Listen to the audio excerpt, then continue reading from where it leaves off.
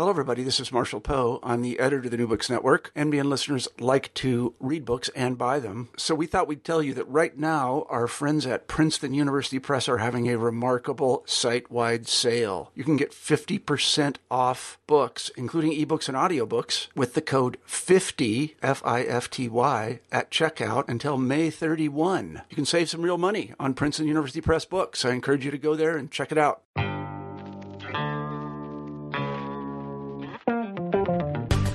Welcome to New Books in Critical Theory. On this episode, I'm talking to Alfie Bowen about his new book, Enjoying It, Candy Crush and Capitalism, which is published by Zero Books. Okay, so welcome to New Books in Critical Theory. On this episode, I'm talking to Alfie Bowen, who has a variety of jobs. Actually, he's editor of Everyday Analysis.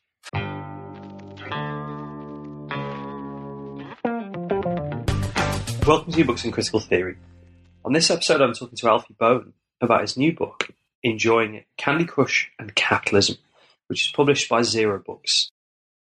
Okay, so welcome to New Books in Critical Theory. On this episode, I'm talking to Alfie Bowen, who has a variety of jobs. Actually, he's editor of Everyday Analysis. He's an assistant professor of literature over in Hong Kong, and he also is the founding editor of the Hong Kong Review of Books. And we're going to be talking about his new book, which is called Enjoying It, Candy Crush and Capitalism, which is published by Zero Books. So welcome to the podcast. Hi, Dave. Thanks for having me on. This is a really fun book, which is in keeping with the kind of theme that the book is seeking to explore. And I suppose a good place to start would be if you could say a bit about where the book has come from and how it relates to the kind of broader things you've been doing with your academic career. Right, okay, sure. So my academic career has kind of been about laughter studies, the study of laughter. And laughter is this kind of strange thing which has taken me decades to have anything to say about it. I sort of seeped in philosophy and in the history of theorizing laughter from Aristotle, Hobbes, Freud, and so forth. So this came out of, it was related to laughter, enjoyment and laughter I think can be compared.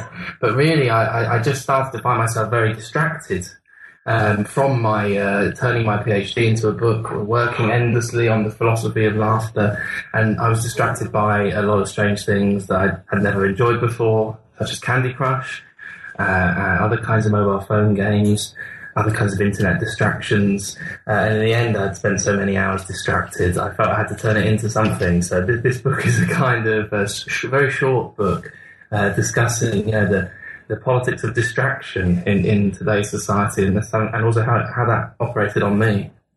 Yeah, it's really interesting that there's this kind of wonderful tension running through it about, whether distraction is a kind of almost a good or a bad thing. And you situate that around both the idea of enjoyment, but also the idea of dangerousness or a kind of challenging element of enjoyment and distraction. So I wonder if you could talk through that opening of the book about how existing ways of discussing enjoyment might be, as you describe, insufficient and politically dangerous.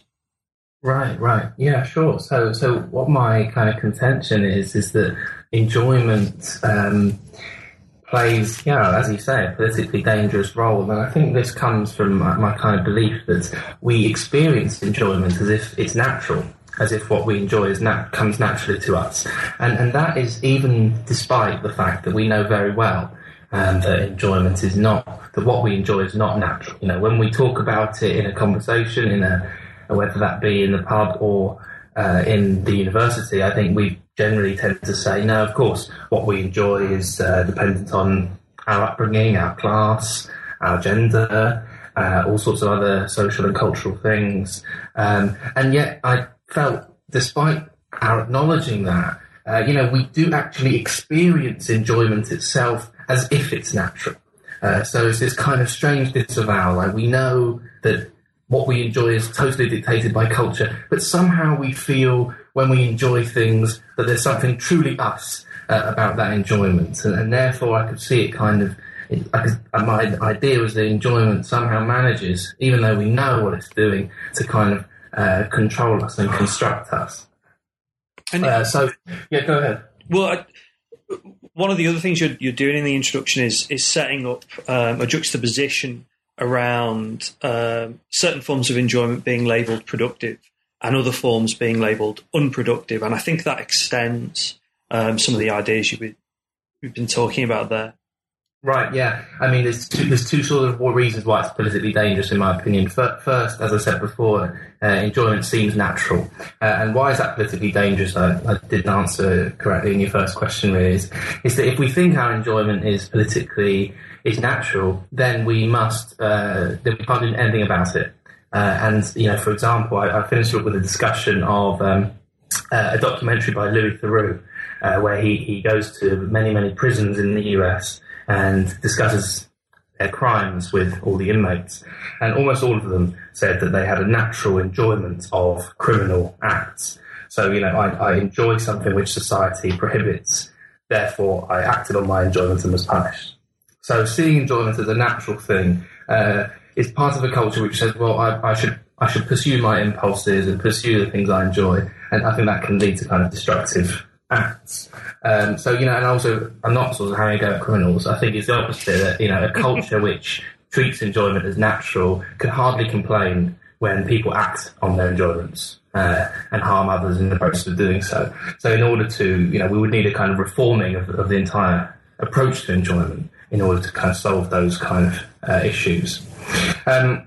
The second reason why enjoyment is politically dangerous is an easier question to answer, which is and relates to your second question. Certain enjoyments are considered productive and some are considered unproductive. And I think that this is, I can answer that very straightforwardly. This is a kind of value judgment, not unlike, I compare it in the book to, say, Leavis and his ideas of F.R. Leavis and his ideas of some literature is valuable and worthwhile, other literature is mindless and useless. I think that this is just a value judgment, which is something academic study of literature is very familiar with as a concept. With enjoyment, it happens kind of unconsciously, right? When we feel we're being unproductive, when we feel we're being productive, these kind of unconscious value judgments being placed on our enjoyment. As a left-wing kind of someone trying to be a kind of left-wing radical, whatever that means, I encounter people all the time who think that the enjoyment of Taylor Swift, for instance, is unproductive, whereas the enjoyment of, say, Burial is productive and more interesting, or the enjoyment of Derrida or Lacan is more useful and productive than the enjoyment of Game of Thrones, for example. And I think there's a lot of kind of class politics going on in those judgments, which needs to be kind of unpicked. Yeah, and there's that grand tradition since Adorno and before, actually, of questioning the kinds of engagements and enjoyments that come from seemingly kind of unproductive or unworthy cultural forms. And to pick up on the point you just made, the thing you do in the first chapter is to kind of flip that position round and ask, well, actually, maybe radical enjoyment isn't as radical and as transgressive and as challenging as we might think. And perhaps reading critical theory itself is actually a bit of a problem. And you use examples of Deleuze and Guattari, who are quite famous, quite important critical theorists, and also Jean-Francois Lyotard, who again has a kind of dominant position in some contemporary critical theory. So what's your, I suppose, challenge and critique of radical enjoyment? And how do the authors serve as examples? Great question. I think now I can get into kind of what I really think and hope the book's been able to do. And this is something which I didn't articulate correctly in the book, But the best thing I've found so far is that the discussions of enjoyment I've had since the book have really helped me to kind of articulate these arguments better. So I'm going to answer your question in a way that I wish I had done in the book, as it were. And it's this, that enjoyment is not the object or the subject. When we read a book, we are the subject reading, the book is the object read. So when we read critical theory, we're the reader and the text is the object. And Deleuze and Guattari, Lyotard would be examples of that. Enjoyment, I kind of try to get at, is a third thing. It's a kind of invisible connector between these two things. And in order to discuss critical theory, I wish I had said this, that you need to discuss three things, not two. Not just you as the reader and the text as what's being read, but enjoyment as something which operates between the two, a kind of connector. And that is true of reading Deleuze and of playing Candy Crush. Every piece of enjoyment is a kind of third part of this kind of triangular structure between us and the things we consume and read and play and do. And so to answer your question directly, it's entirely possible for the object being engaged with to be totally radical, i.e. Deleuze, totally anti-capitalist, and for me to be myself, someone who considers myself, not me personally, but it's totally possible for me to be completely anti-capitalist, and for the thing I'm enjoying to be completely anti-capitalist, but for the enjoyment itself, the third thing, the connector between the two, to be totally conformist and capitalist in its structure. Is that a good answer? That is a great answer, because it really kind of highlights the opposition that you set up in the subsequent chapter, which is at the core of the book, I think, that thinks through unproductive enjoyment, forms of work and labour, using the example of Candy Crush Saga and Football Manager Handheld. Yeah. Absolutely, and this is, this section, as you say, this is the section that people have found was decent. Everyone that's spoken to him has read the book, thought that this was the bit that was okay. And I think what I argue here is something I can. First, I'll just if I explain the argument of that chapter, and then I'll try to apply what I just said, the kind of model to it. So, firstly, I want to say that what seems like unproductive enjoyment, which is distraction, right? Distractions. Like I said, this is a project that came out of my own distractions. I like BuzzFeed and Twitter. I used to do and Candy Crush and Angry Birds and Football Manager Handheld, and the specific quality I was interested in was the handheldness. And I was thinking about the relationship between these things and work, because we do these things at work. Ask people when they play Candy Crush, and it's always at work. The same is true of the most popular time to tweet is in the middle of the working day. The most popular time to post is during work. So these are distractions which happen to us mainly in work, and they're considered totally unproductive, right? So doing Candy Crush under the table is the opposite of what your boss would like you to do. Really, your boss would like you to be inputting data into your Excel spreadsheets. Instead, you're playing cookie clicker in a hidden tab. And so it seems like the absolute opposite of productive capitalist work. What I wanted to offer was a completely different way of seeing that, really. And via this kind of guilt function, I wanted to argue that these kind of temporary moments of unproductivity really serve the capitalist work agenda by turning you slightly guilty and forcing you to kind of return to work and overcompensate with extra desire to produce in order to kind of overcompensate for your unproductive behaviour by going on one of these things. Second to that, they stop you. These distractions stop you from confronting your kind of working conditions, either by, in a literal sense. I mean, I used to work as a chef in a pub. We used to go 5-minute cigarette break and talk about how bad our working conditions were. Now we take a 5-minute break and try to get a high score on Temple Run. So it prevents, in a kind of physical sense, discussion about workplace dissatisfaction. And also I think it prevents personal reflection, even individual personal reflection on workplace dissatisfaction, because as soon as we come out of the workplace, we simply go to our phones and make sure our head is full, rather than reflecting on how kind of miserable we are at work. So my argument was that, in a sentence, unproductive enjoyment, what culture considers to be unproductive enjoyment, is the most productive thing from a capitalist point of view, because it sends us kind of back into work with a renewed desire to overcompensate and produce, having not interrogated or questioned the kind of conditions we're in.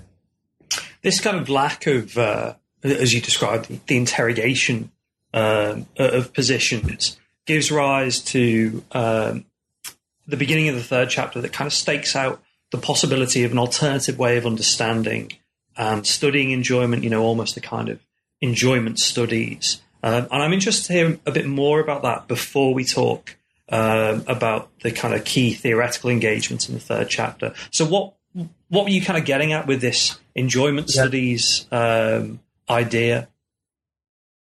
Yeah, great. I mean, so just to, good. So if I was to apply that, the kind of model of enjoyment, there always being three things. There's you, the thing you're enjoying, and the enjoyment itself, where we normally always talk about two things, us and what we're enjoying.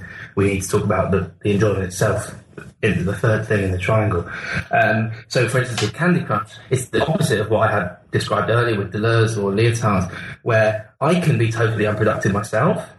I can think, fuck my boss, I'm not doing any work, I'm having a go on Cookie Clicker, whatever.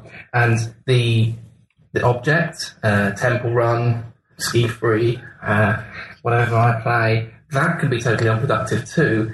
But the enjoyment between the two could be productive by, as I just described, creating a kind of guilt which will make us work harder for kind of capitalism. So this leads exactly into your latest question, the third chapter, where I'd say, what would it look like if we took a better approach to enjoyment?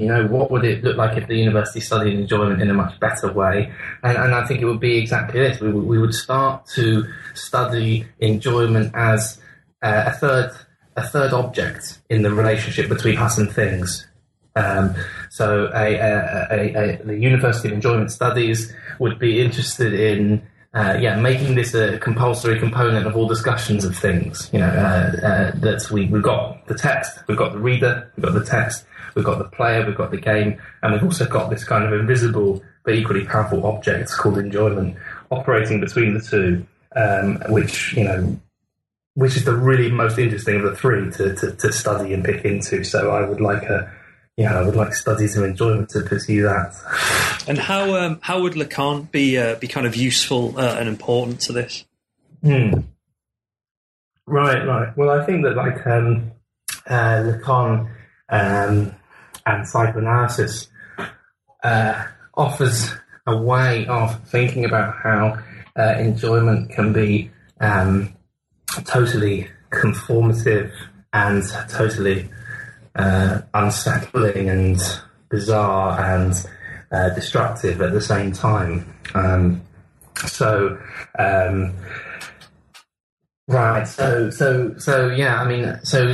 Lacan's not really interested so much in.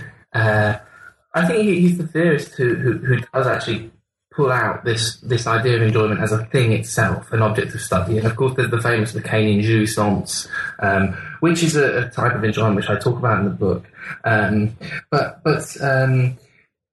Really, I'm not entirely sure I'm completely with Lacan on the question of jouissance being this kind. I think it's seen more as a kind of slightly more radical thing than I may personally think. I think much jouissance is totally normal. But at least what Lacan does do, which I think no other theorist does, is turn enjoyment into an object. The actual enjoyment of a thing as an object, which is I think basically probably the most important thing we ought to do with enjoyment. I suppose also it's in opposition with Deleuze. Who I, obviously, as you point out, I was started off by opposing. But I've recently read this book, The Trouble with Pleasure. I don't know if you've seen, it just came out about a week ago with MIT Press. No, I'll have to add it to the list. Right, yeah. It's called The Trouble with Pleasure by Aaron Schuster. We just covered it on the Hong Kong Review of Books. I just did an interview with him, and it made me read the book, which, very carefully. And it's about Lacan and Deleuze. It's called The Trouble with Pleasure. And you can see the kind of parallels. But I wish I'd had this book available to me before writing. It's just fantastic how he kind of shows that Deleuze and Lacan kind of belong on the same team, and that they were both kind of trying to show ultimately how there's something going on in pleasure which can kind of really be bizarre and throw off everything we kind of think we understand. So I suppose that helps me to answer your question. I do think there's a kind of enjoyment which is not just capitalist. Which does actually make us throw ourselves into question. And I think that Lacan can help us to identify this kind of, not so much, I don't want to say a radical enjoyment, but an enjoyment which makes us throw ourselves into question. I mean, and therefore can make us throw capitalism into question. Obviously, in a kind of, sorry, go ahead. Well, it's that, we're kind of discussing these ideas on the level of Lacan, Deleuze, their kind of theories, but that almost kind of misrepresents that third chapter because it's also about Gangnam Style and Game of Thrones. So I wonder if you could kind of talk me through those examples. Right, absolutely, and I think you're right. I already get too bogged down in Lacan and Deleuze, like I always do, and one of the things I wanted to do is think about what does this look like in the actual lived experience of our world? Like, what's the point talking about what Lacan said about pleasure if we can't see this functioning and again all around us? And I would like Gangnam Style, for instance, is something. Have you seen the video of that? I'm familiar with the dance and the video. Yeah. I mean, I was very interested in the kind of, there's so many angles around Gangnam Style. Like, firstly, the way everyone copied it, right? And it was like there's other things like that. For example, the Harlem Shake. There was a couple of years. Yeah. So it's like kind of gyrating bodily movements. Gangnam Style, he captures it brilliantly. Psy of Gangnam Style. And then everyone was kind of copying. The internet was just full of copies. And then that happened again with twerking, Miley Cyrus and all that. Right? Yeah. And then it happened again with the Harlem Shake. And I found that these three things, a kind of trio of enjoyments, Gangnam Style, Harlem Shake and twerking, kind of pursuing themselves through popular culture and through our and these are not productive enjoyments, right? These are not enjoyments with cultural capital attached. It's not like reading Deleuze. But nonetheless, they're not just simple, mindless, unproductive rubbish. These are like really strange forms of enjoyment. Why it's so pleasurable not just to copy the Harlem Shake and gyrate madly like Gangnam Style and have a twerk, but to post it on the internet and then be seen posting it on the internet and then trawl through the internet looking for examples of it and then share it on Facebook, and then it's just, and all this enjoyment derived from these bizarre kind of bodily things. We're kind of, I think, producing an enjoyment which is just too weird and unsettling not to be discussed. And I think that's where I tried to finish the book with a kind of sense that, I'm not saying that we're all trapped within capitalism and every kind of enjoyment is just yet another conformist reproduction of our kind of status quo, because there are also these bloody weird moments of enjoyment which actually force us to throw ourselves and the situation we're in into question. So, Gangnam Style, good example of that. Game of Thrones, similar, I guess. I tried to say something similar about Game of Thrones. I now feel differently about it. It's... I mean, there have been a lot of issues with certainly the last series of Game of Thrones. So, Oh. And I'm now convinced that if there is a good philosophy of Game of Thrones, it's about the Anthropocene. I read this book by Larry Scranton. He was a former US Navy guy, and he's written a book called Learning to Die in the Anthropocene. And Game of Thrones is obviously about global warming, right, and the kind of threat of the ice and all that. And I now think it's about, a parallel for modern society in which the winter is coming and you're going to die. You've just got to battle for the correct way to die.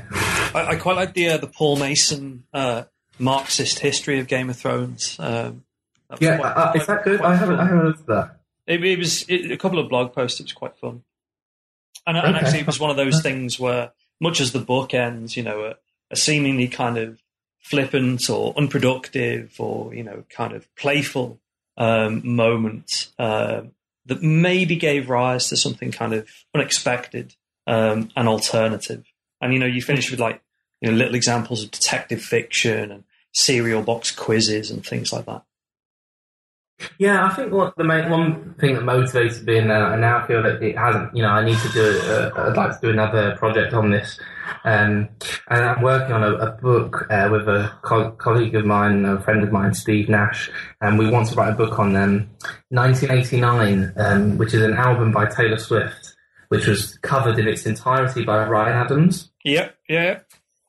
And we want to sort of write about the enjoyment of 1989 and how this connects to what we've been talking about, the unproductive enjoyment of Taylor Swift and how she's considered to be a kind of totally mainstream, uninteresting kind of, whereas Ryan Adams has cultural capital and is a different, obviously there's all sorts of gender and class politics going on and the difference between these two.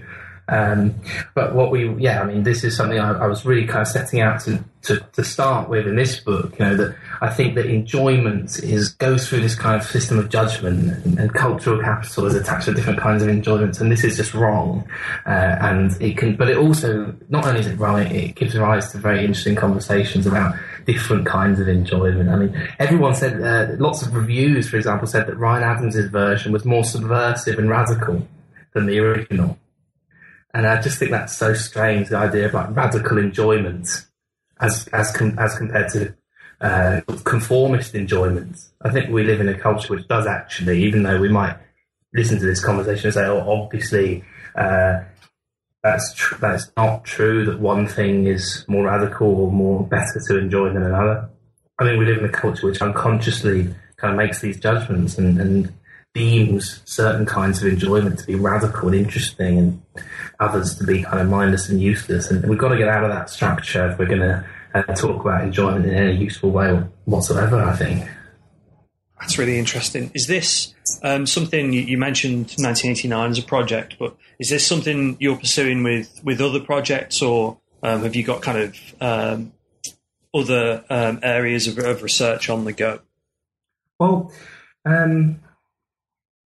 it is, I guess. I mean, like I said, this book was started because I was being so distracted by things like Candy Crush. I thought I should write about them, and then the book itself became a distraction from my other work, which I consider to be always more legitimate. My work on sort of laughter and philosophy, history of laughter and philosophy. And this always felt like a sort of guilty pleasure. And now I sort of realised that this is exactly what I've been writing about. The way that one kind of enjoyment, one kind of work is deemed legitimate and productive, my main academic field, and then this is deemed a sort of distractive, unproductive kind of enjoyment. And increasingly, since my book tried to unsettle that divide, I'm trying to allow this to take over a little bit more in my actual studies of life. So yeah, I mean, I do think that maybe I'll drop some of the more serious academic projects and allow the kind of study of enjoyment because I think there's a lot here. One way in which I'd like to talk about is music. This 1989 book, the enjoyment of music and the question of radical taste and conformative taste, which flares up in music very regularly. But I'd also pursue that in other ways, like I would like. Have you seen a book series run by Ian Bogost, who's fantastic? He's like the video game king. He's like the go-to video game philosopher.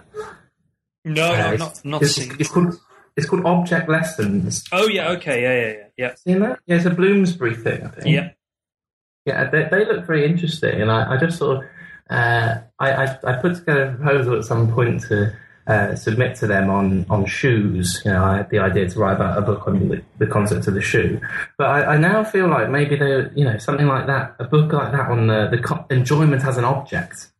Could you accept a book on enjoyment as part of Object Lessons, turning it into a kind of objective study, like an actual thing, a material thing? The idea that enjoyment is a material thing. That could be good, couldn't it?